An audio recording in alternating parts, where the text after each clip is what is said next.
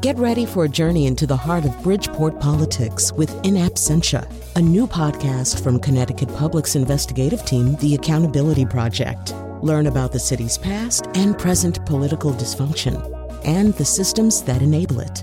Tune in wherever you get your podcasts. Funding provided by Gregory Melville and Susan Fox and Kathleen Bromage. This is a show we do every year, but when it comes time to do it, invariably, we can't remember how we did it the year before, and we can't decide what our overarching strategy should be this year. But the basic idea is we're going to get a lot of panelists from the Nose, our weekly cultural roundtable, 10 panelists in this case, and have them talk at night, which they don't usually do, about the year in culture. I'm not exactly sure what else is going to happen, but these are very smart, interesting people who have grown fond of one another over the years, I think. So, at the very minimum, we're all going to have a very nice visit and maybe figure out something, or more than one thing, about what really did happen in culture in 2022.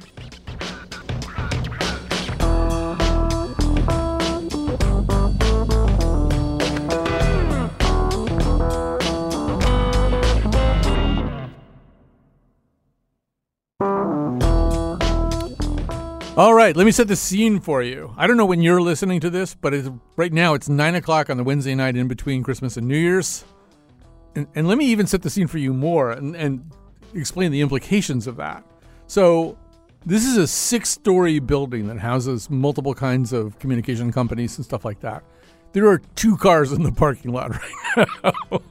Mine and Jonathan McPants, who is producing and technical producing this show. It's the year-end episode of The Nose, where we try to sort of figure out what went on in culture. And I think it's more complicated than ever with each passing year. It feels more complicated than ever right now. And let me just also say one more thing about this before. Well, actually, first of all, let me tell you that we have 9. We still have 9, right? That's an ever-changing number here. I believe we have 9 of our Nose panelists here.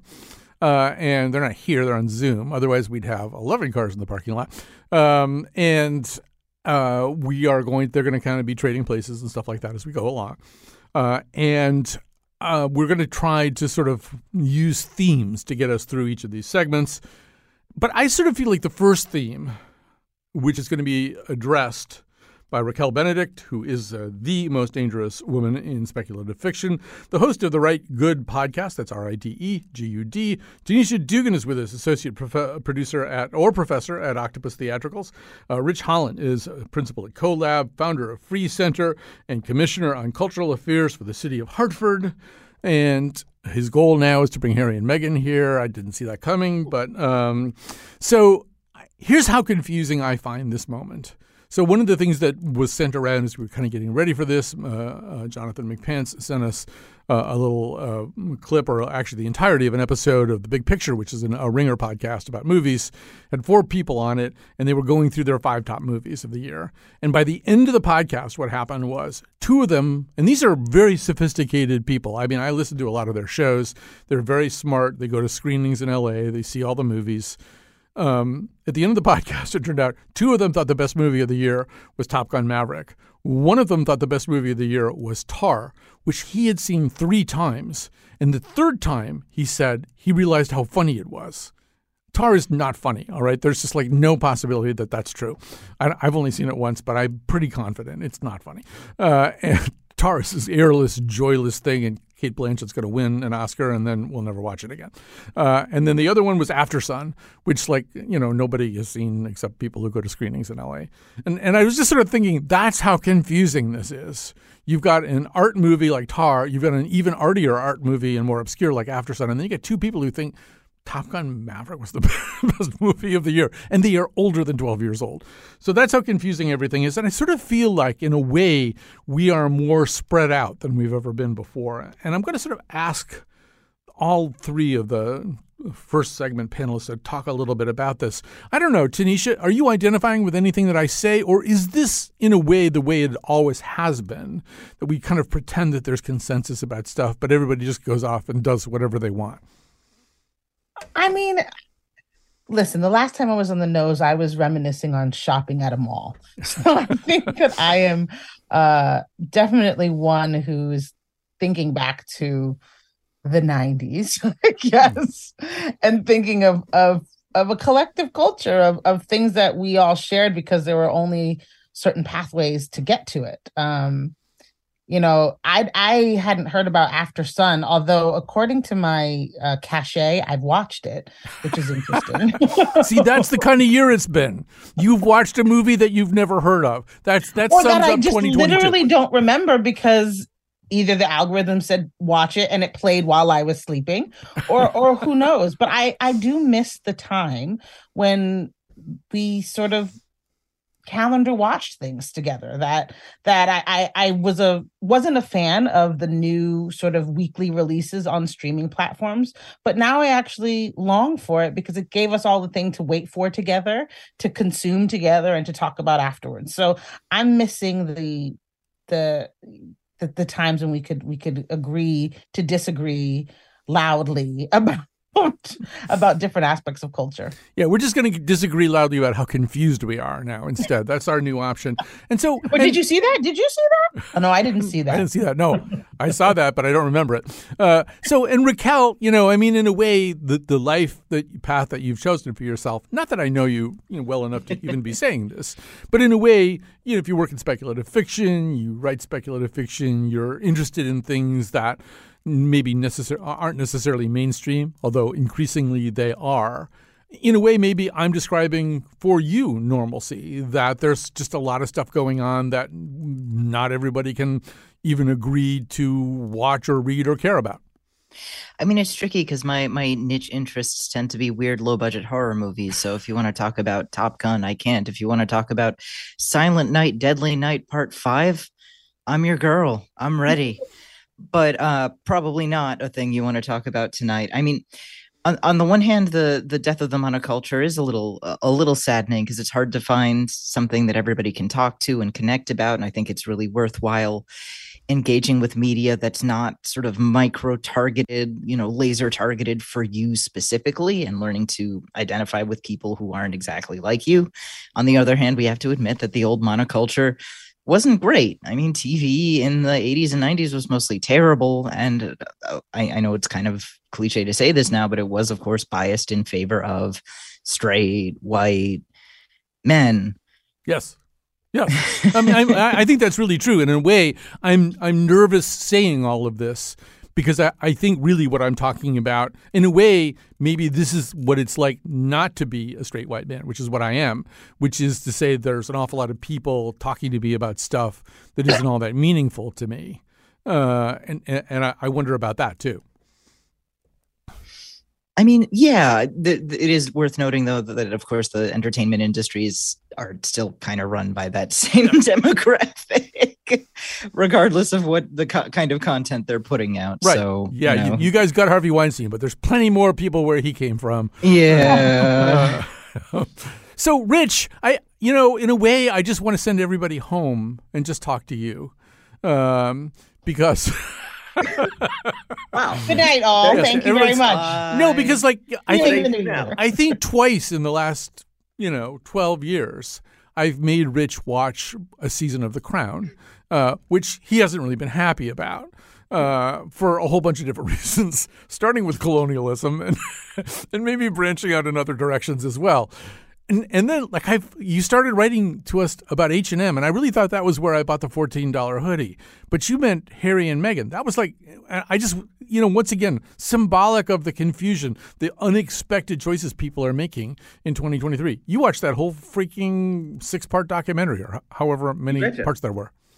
You bet. But I'm an ad guy, and it was a 6-part ad. And that's the part that I found fascinating. So I don't think that it actually runs counter to my contempt for the royals. It underscored it. And it underscored it in the way that I think is true to how our culture is moving right now, right? That there's a conceit that's set up of who our new heroes are going to be. And they turn out to be basically the same villains.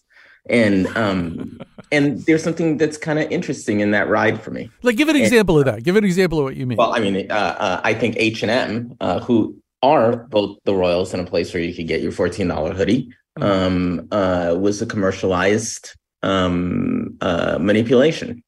That's the way it read. But contextually, I think that the important part of this for me is the first 5 episodes. I kind of watched them with my wife when we were on a tropical island, spoiling ourselves, right? Mm-hmm. And so we completely related to the stuff that we were seeing on the screen. It's like new love and the, you and me against the world stuff, she's beautiful iconography. And for a minute there, and I think that this is what's actually going on with the death of the monoculture. For a minute there, we bought into it, right? Mm-hmm.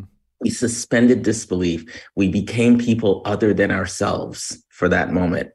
And we watched the last episode back at home doing laundry and dealing with the dog who's acting weird since we've been gone. And we came back to ourselves, and the fraudulence of the thing became apparent.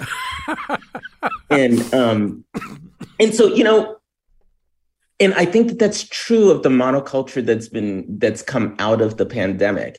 There was a place where we were just sitting at home and isolated and taking these things in and making up whatever the heck we wanted to make up out of them because we had stepped out of our reality, right? Mm-hmm. And we're at this place right now where we're trying to figure out again what our realities are. And so the culture feels confusing and sort of all over the place. I've been watching nothing but documentaries lately, to be honest with you. And I took a look at some of what my favorite documentaries have been, Netflix documentaries that I've been paying attention to. They've been about an octopus, a soccer ball, a website, and Nina Simone. And if that isn't just a bunch of confusion, I don't know what is anymore. Right. By the way, your dog, while you were gone, watched the most recent season of The Crown. Your dog was trying to say, Elizabeth Debicki's Princess Diana, she's 1.5 feet taller than Dominic West, who's playing Prince Charles. That's what's upsetting your dog.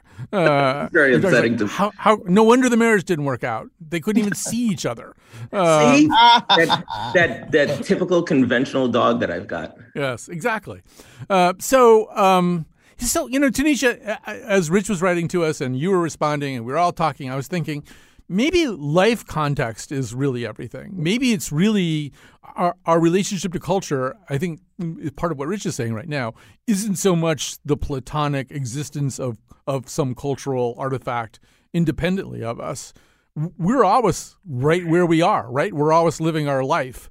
And if our lives are really different, we're going to have radically different reactions to any kind of culture.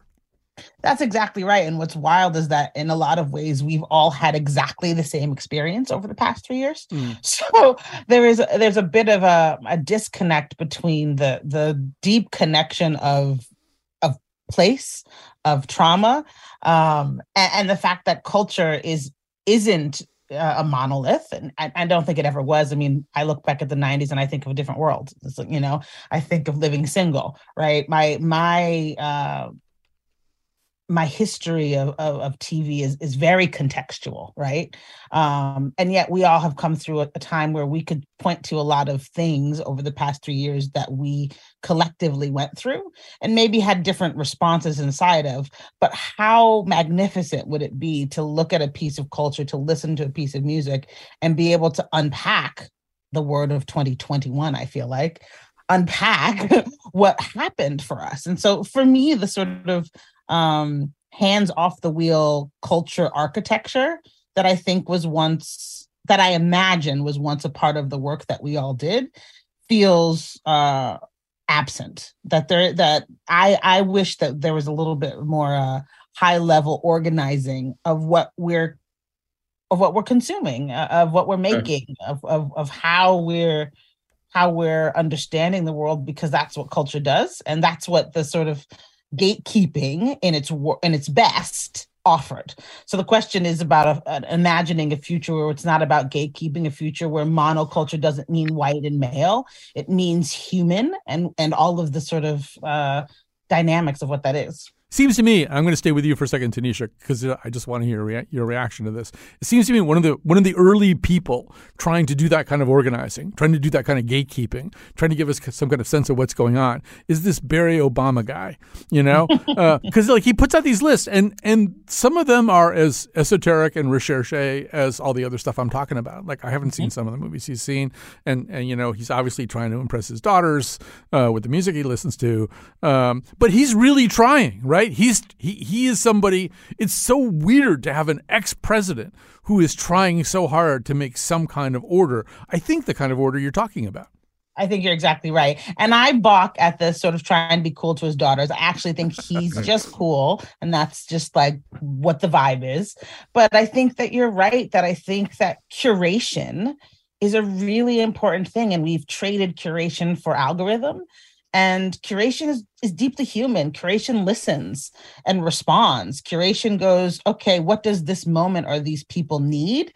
And I think, politician, community organizer, whatever definition you put on BO, BHO, I think he's doing exactly that. I think he is actively trying to not only organize our culture, but show us the ways in which we connect through, really aesthete properties to really sort of like basic gutter opportunities. Although Raquel, I also wonder, I'd love for you to respond any way you feel like responding, but I also sort of wonder, some of the joy of the stuff that you like is that it's really not curatable by ex-presidents or much of anybody else occupying any kind of mainstream position, right? Some of the fun. If Barack Obama tried to curate most of the horror movies I watch, people would probably be very upset with him. So it would be in his better interest not.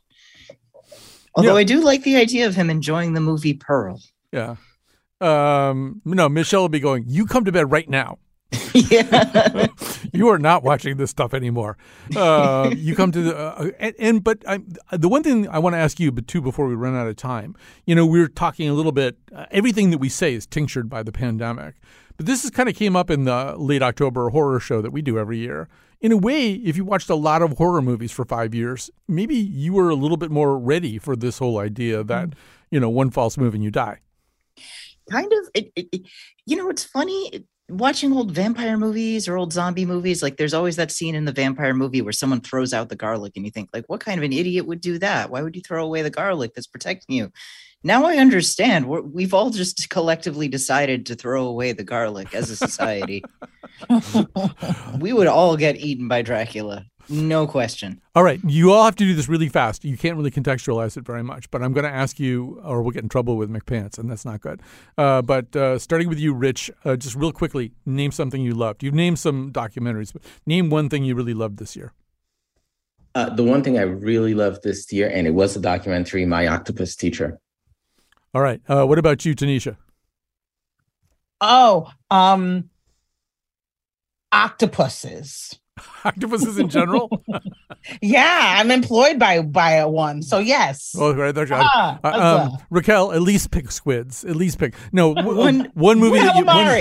That's my love. One movie you loved. I'm going to break the pattern and pick Pearl. I loved it, and it was a movie that actually did deal with a pandemic. Granted, it was Spanish flu, but still. Mm-hmm. So there you go. All right. Thanks to this wonderful trio, we're going to take a quick break. I can't believe that the show hasn't already jumped the rails, but it hasn't, and we're going to keep going now.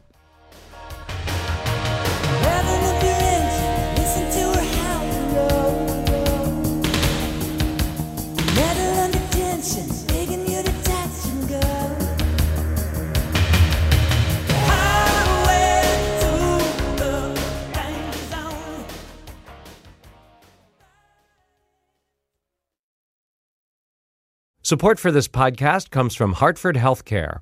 Elevating Health is funded by Hartford Healthcare. ECMO is a leading-edge, life-saving treatment for patients with cardiac or respiratory failure. Dr. Jason Gluck, director of the Mechanical Circulatory Support Program and Emergency Cardiac Care at Hartford Hospital, explains what it is. So ECMO stands for extracorporeal membrane oxygenation, outside the body oxygenation of blood. It's a life support technique that's used by highly sophisticated medical systems for patients with severe heart or lung failure. The technique involves removing blood from the body, oxygenating it, and then returning it back. ECMO procedures happen in the ICU, but not all hospitals are equipped with the necessary technology and staff.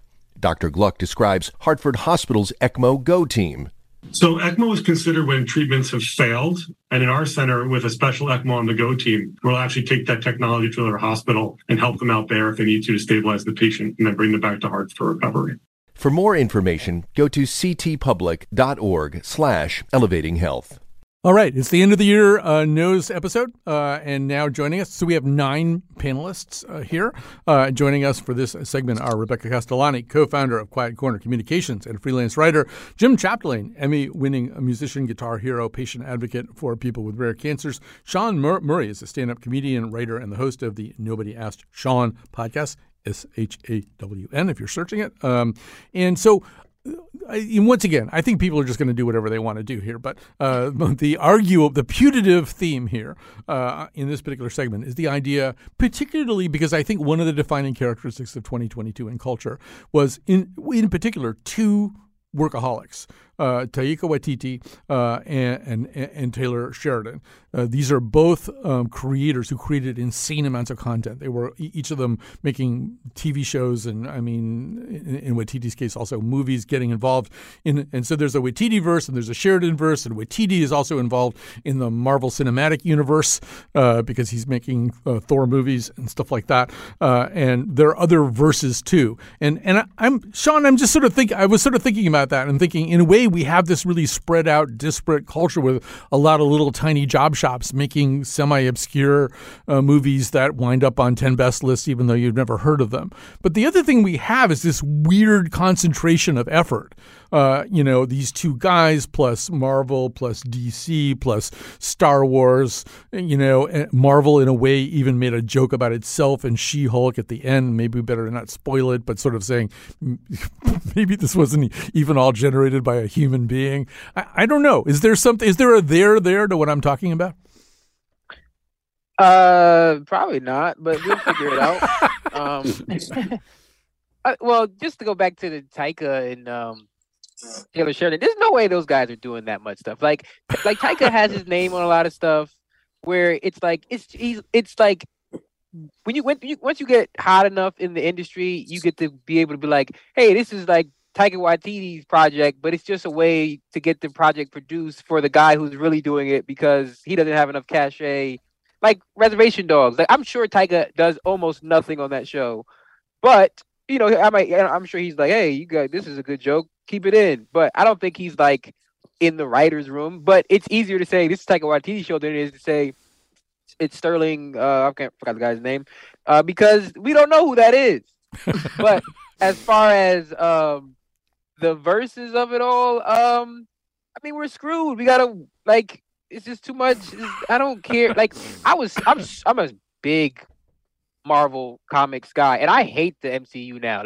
And speaking back to Taika, Thor: Love and Thunder was awful. Yeah, it was pretty bad. It was really bad, and it's like Ragnarok had like a tongue-in-cheek quality to it. Like, hey, we're kind of making fun of this whole Thor thing, which kind of worked because Thor 1 and 2 were so dour. But then Love and Thunder was like double that, but also like not even well made particularly, and it's also like it wasted an actually pretty good Christian Bale performance. I don't know if this has anything to do with what you're saying, but I have some gripes about Taika Waititi's output over the last years. I didn't like Jojo Rabbit either. Right. As I said, I'm counting on people to talk about whatever they want to talk about. So don't feel like you have to be responsive. Although I would just say, I'm going to stay with you for a second and say, in the case of Waititi, there is this, even on Reservation Dogs, like when I first started watching Reservation Dogs, knowing nothing about it, I thought I sort of recognized this sense of humor, like the first episode, these young people on a reservation, they steal a truck. And the 2 of them in the front seat have a big conversation about whether they should put their seatbelts on. They're stealing a truck, and you should still put your seatbelt on. And there's that kind of gentleness of humor, that whimsy that he brings to otherwise serious situations that I think is a discernible motif anyway that you get from him and maybe not from other people. No, absolutely. I think it's easy to identify like a Taika project in that way. Like that's what he connects with. Like that sort of like that irreverence and that sort of like silliness. And I think I do think like for like the pilot and like part of season 1, he probably had more hands. But like it's just like there's no way someone could be this involved, like seriously involved on a day-to-day basis with this many projects. Like every 2 days, Taika gets like it's like Taika's remaking Death on the Nile. Taika's remaking like Citizen Kane. It's like, and then like inevitably the project gets canceled in another 6 months, but it's like he must have been working on it somewhat for it to get announced. So like I don't know, it's not possible. And then Taylor Sheridan, at least I could believe that somewhat because it's like it's all sort of work within the same like the same family and the same sort of like setting. But even then it's like, come on, dude, like nobody has as many stories in them. Like even the guy who makes Bluey, the kids show, he writes like those are like 12-minute episodes. Like he writes, I don't know if you guys know about Bluey. You guys we know about Bluey. We've talked about doing Bluey. Yeah, but look, there's Adderall, there's Red Bull. You can get a lot of stuff done these days. And so, Rebecca, you and Jim, and I think Tanisha were a part. I forced everybody to absorb the Sheridanverse or to watch a lot of the Sheridanverse. And I'm not proud of that, except that and I should say that Rebecca and I, although we're 120 years apart in age, we actually like a lot of the same stuff. Like I've noticed like over the years, not just Emily St. John Mandel novels, but like a lot of stuff. And I found that watching all that Taylor Sheridan stuff has really kind of affected me. I feel more acclimated to Westerns, but more aware of the fact that the Native American story can't just be serviced in a perfunctory way. There's like, I don't know. I feel like immersing myself in all that stuff. I still haven't seen 1923. I understand Harrison Ford is pretty checked out and Helen Mirren isn't, but I don't know. How are you absorbing this whole idea of these little sort of, nation states of auteurs? Well, I think it's kind of maybe a reaction to the disintegration of monoculture. We have kind of leaned into subcultures and embracing these verses, these outputs from a certain creator. And it does give us something to talk about and revisit. I mean, for me, the best example of this year was House of the Dragon and kind of getting my Game of Thrones crew back together. And we're like, are we going to do this again? Like it might not be good. It might not be great, it might be just okay, but like it's revisiting something and coming back to that same universe. And I think for the Taylor Sheridan universe, that has really created a subculture, and there's rabid fans. And having watched 36 hours of the Taylor Sheridan universe that I will never get back, I do feel like I need to watch 1923 now, and I don't really even want to, but I feel like I have to kind of like keep being immersed in this subgenre that you forced me into. Right. That's what's known as a sunk cost. Yes. Okay, great. Thank you. Yeah. There's no way to cut your losses at this point. You just have to keep going. Tax write-off. Yeah. So I don't know, Jim. I don't even know which question to ask you. Just react to what they say. I don't know what to say here. There's been so many observations that I agree with. I want to say I consumed the Sheridanverse basically on a diet of cough drops and propofol, and I woke up with just an enormous mustache one day, and I felt like I knew everything there was to know about horses, and I'm allergic to horses, and so I have a lot of useless knowledge. But yeah. I would say, in the case of both of these young fellas, that the quality of their output is diminishing in direct proportion to the amount of output that they have. The first two Taylor Sheridan movies were really good. And I know a lot of people like Yellowstone, but I wouldn't be one of those people. And the same thing with Thor Ragnarok, which was really a great movie. And then the next Thor made me Thor, if I may. Oh boy, I had to. It's the cough drop. So I think, there's somebody in Hollywood, maybe it's a plastic surgeon that's out of business, needs to say no. Like somebody has to say no at some point to these guys. Like, work on one thing and do that one thing really good. Right. You don't need a verse. Right. Although we should say that after that particular episode, Jim went to Texas, found some Eastern European immigrants, and forced them to go to Portland. I did that. Well, that's why there's a border crisis right now. Border crisis. And so, yeah, I don't know. In a way, Sean, I was sort of thinking about what did I really enjoy this year and when was I kind of happy. And it wasn't that I was necessarily really unhappy watching She-Hulk Attorney at Law. I enjoyed that quite a bit, actually, and I wasn't necessarily unhappy watching 1883. But I was also really happy. There was a movie called The Funny Pages by a guy named Owen Klein, which is about like really weird comic book people, like really weird comic people. And there was Emily the Criminal, which is an Aubrey Plaza. I think the role of little indie movies might even become more important in a situation. And maybe the Plazaverse. Well, there's totally going to be a Plazaverse. I'll dive into that verse. Yeah. Me too. I think she's amazing. So that's a verse I would inhabit too. But Sean, you know what I mean? I sort of feel like in some ways, even though we're saying the monoculture is fragmented, it's also because of these little city-states, I don't know, independent stuff that doesn't have some kind of pervasive brand on it gets more interesting. No, I agree with that. I do miss the monoculture to an extent, but what I don't like about the monoculture, or like how it's like the verses of it all, is how you feel the need to watch something, like just because there's so many movies I decided I'm not watching this because I don't care, or albums I don't care. I'm not watching this just to be a part of the conversation unless I think it's like genuinely interested on its own right. And I think most of those indie things are like that, where it's like, hey, I've heard like critics talking about this coming out of the festivals or whatever, and it sounds really good. So I want to watch that so I can be aware of what this thing is, but not just so I can talk about something at the proverbial water cooler that doesn't exist anymore with people I don't care about on Twitter. Like, you know what I mean? I totally know what you mean. So, yeah, I think, maybe it's time to talk a little bit about, I just want to stay with the rest of the panel. So, Rebecca, talk a little bit about the stuff that did energize you. I forced you to watch 36 Hours of Taylor Sheridan. That didn't really work. So what did? Gosh, I mean, there was a lot of great television this year. I think it was just an embarrassment of riches. And some great film, too. I mean, I think for me, one of the big standouts was Everything Everywhere All at Once, which very much deals with the multiverse, which is part of this verse concept. And the multiverse had a moment this year with Doctor Strange, which is another, MCU verse. And that was a slog. I saw that it had a layover on a plane, and I was like, all right, well, there's something to watch. And it was god awful. And then a week later, I think I saw Everything Everywhere All at Once that really just sort of brought it all back home. It made it about the individual again, and it made me feel less like the world is this vast, ever expanding thing that, you're just this little nothing floating through the ether. Like it brought it back to like, well, that doesn't matter. It's about your interpersonal relationships and being with the ones you love and having conversations about culture, for better or for worse. So I think that like that really kind of, for me, felt like a microcosm of some of this other culture that I consumed this year.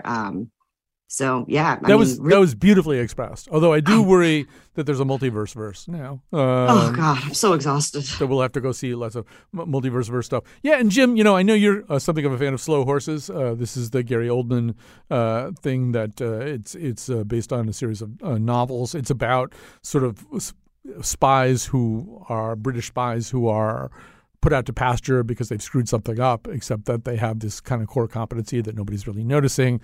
And I'm finding that I'm really riveted to that too.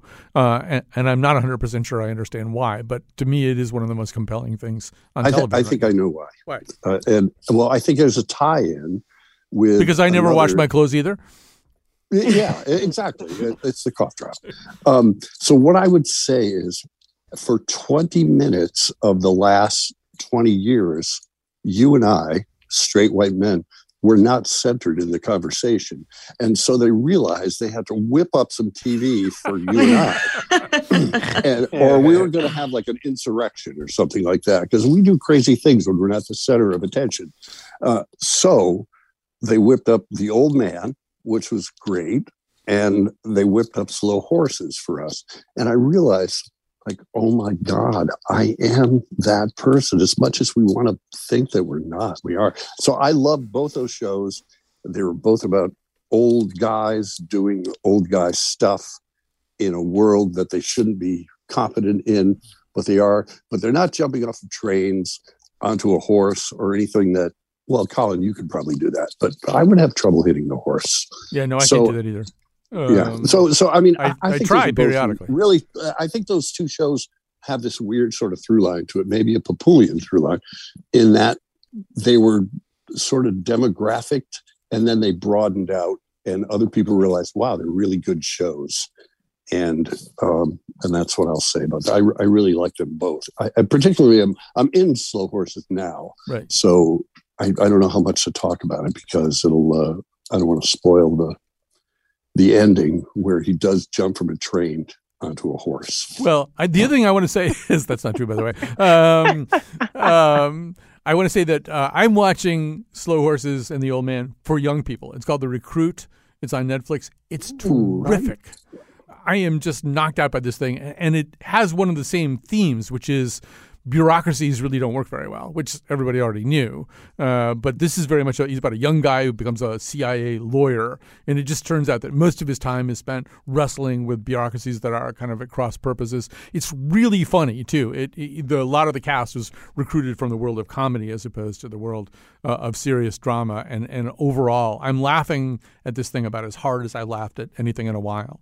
So The Recruit is going to be my big endorsement out of tonight. But Sean, we have time for you to say, I don't know if we've heard like the thing that you loved the most. If you were going to say what you loved the most from 2022, what would that be? Well, initially I was going to say Top Gun Maverick because you slandered it so horrifyingly in the first segment. Top Gun was great, and I don't even like Top Gun. Maverick was amazing. Great theater experience. But what I will say, and this was a late entry into my favorite things of the year, was there's a video on Twitter going around of a fight happening in a Waffle House, and a chair is thrown at one of the Waffle House. It's amazing. Cooks, and she catches the chair midair and discards it. It's the most unbelievable anime thing I've ever seen in my entire life. It's she like Time Magazine needs to retract the Person of the Year. It's not Zelensky, it's not the people of Ukraine. It is this Waffle House cook who catches a steel chair in midair. All right, you're giving me and Jim something to do for the rest of the night. We have to watch. We have to go find this video. So insanely, it's the most impressive thing I've ever seen in my entire life, especially in this year. All right, Fast Chef. We know. We have to take a look. I think she was in Chef, actually. That woman, the Waffle House woman. She was one a rigger. She was one of the sous cooks. Yeah. All right, so we've got to take a little break here. We're going to come back with our third and final panel. I'm not going to tell you what the theme is because they probably won't follow it anyway. I don't know why I act the way I do. Like I ain't got a single thing to lose. Sometimes I'm my own worst enemy. I guess that's just the cowboy in me.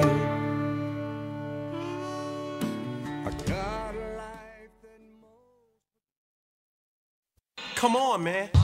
And with the local DBC news, LL Cool J with a triumphant comeback. For a solo. But tonight, don't call it a comeback. I've been here for years. I'm rocking my pants, putting suckers in fear, making the tears rain down like a monster. All right, so that just LL Cool J just gave away the theme for this segment, but he does that. That's so LL Cool J. To give away the theme. All right, first of all, I have to say some very quick thank yous. It's actually just kind of one thank you. Let me just remind you, I don't know when you're listening to this, but for us, we're doing this at 9 o'clock on the Wednesday night between Christmas and New Year's.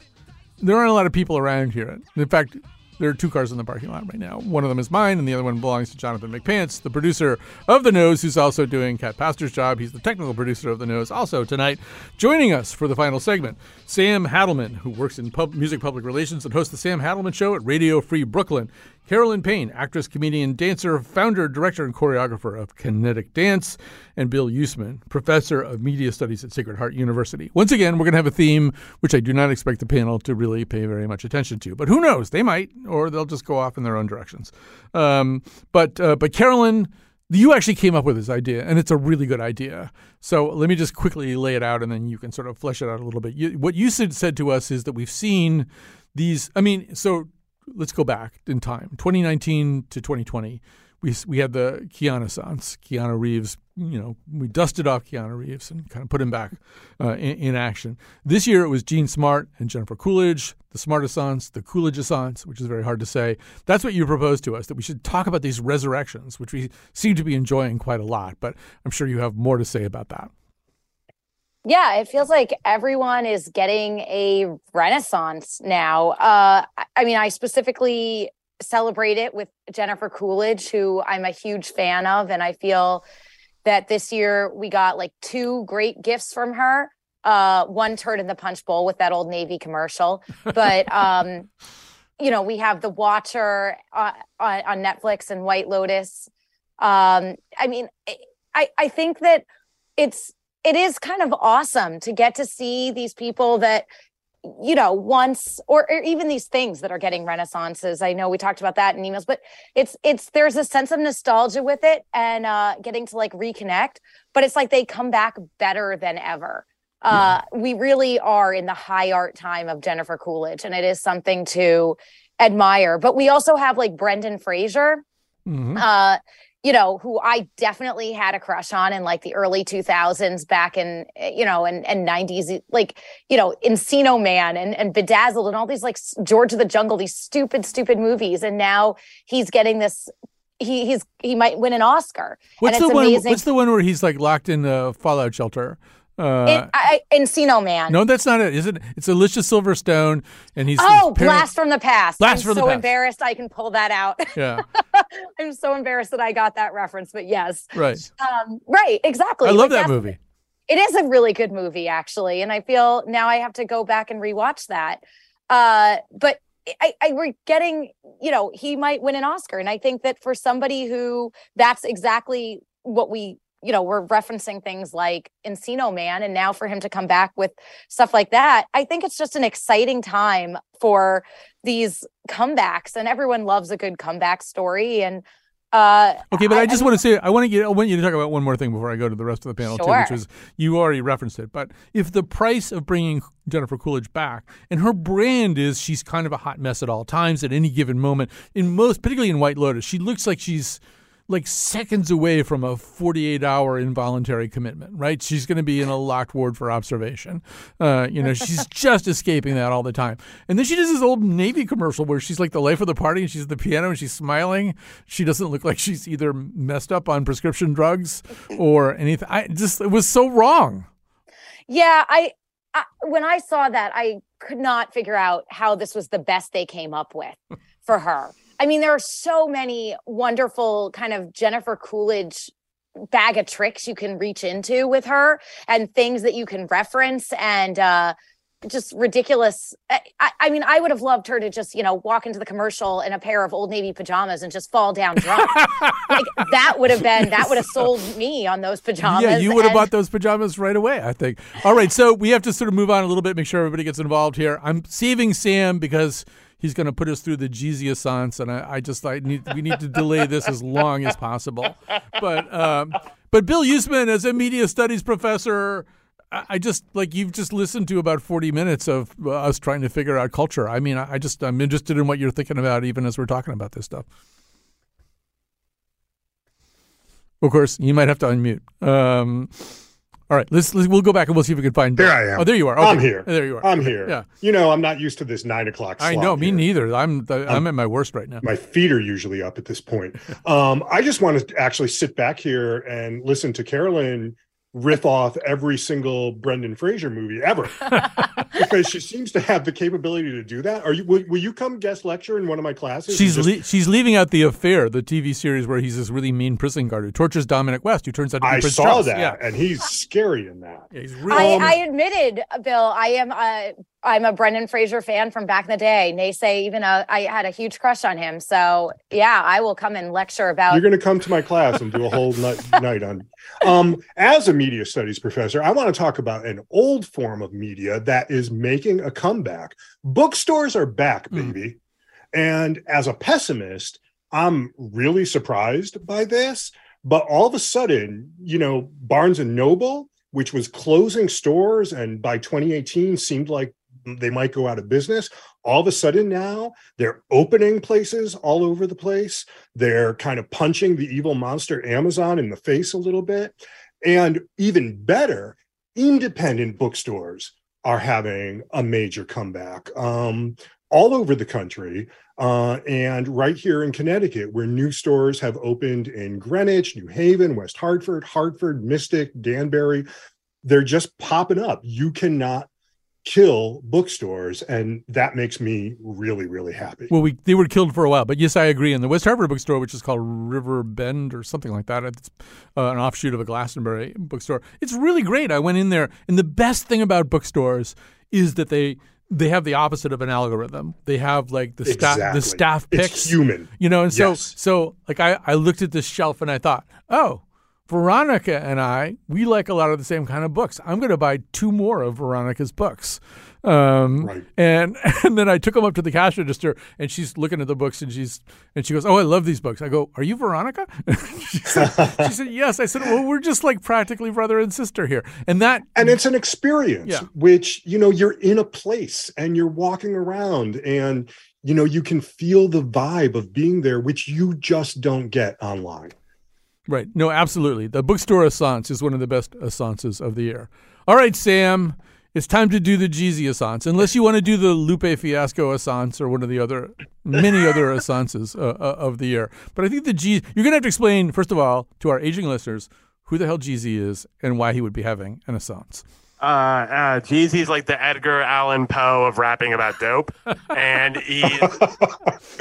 he delivered probably the most seminal Southern rap album of all time with Thug Motivation 101. It like single-handedly got me through college. I'm also really shocked that you unpromptedly brought this up. Yes. It's not like this is something I've been emailing you about or texting you incessantly. Like, listen to Jeezy, Colin. Like, you're listening to Jeezy in your free time. This is one of the few things you haven't emailed me or texted me about. Yeah. And this year, for absolutely no apparent reason, which was kind of the theme of all these answers, Jeezy dropped one of the most spectacular albums of the year. Anybody with ears and a heart should listen to it. It's called Snowfall. It's with DJ Drama, who you might remember from being the loud person on mixtapes. But like, everybody loves a comeback story, especially in music. Nas had a run. Lil Wayne a couple years ago. Was it like D'Angelo went away for 14 years. 14 years, and I think he might have been in jail for some of those or whatever. But so do we know where Jeezy was while he wasn't dropping mediocre music? That's the crazy part about this. It's not like he went away and came back. He just for some reason got a battery in his back, and truly I think it is one of the best comebacks music has seen in years, and nobody noticed it. Thank you for bringing it up, Colin.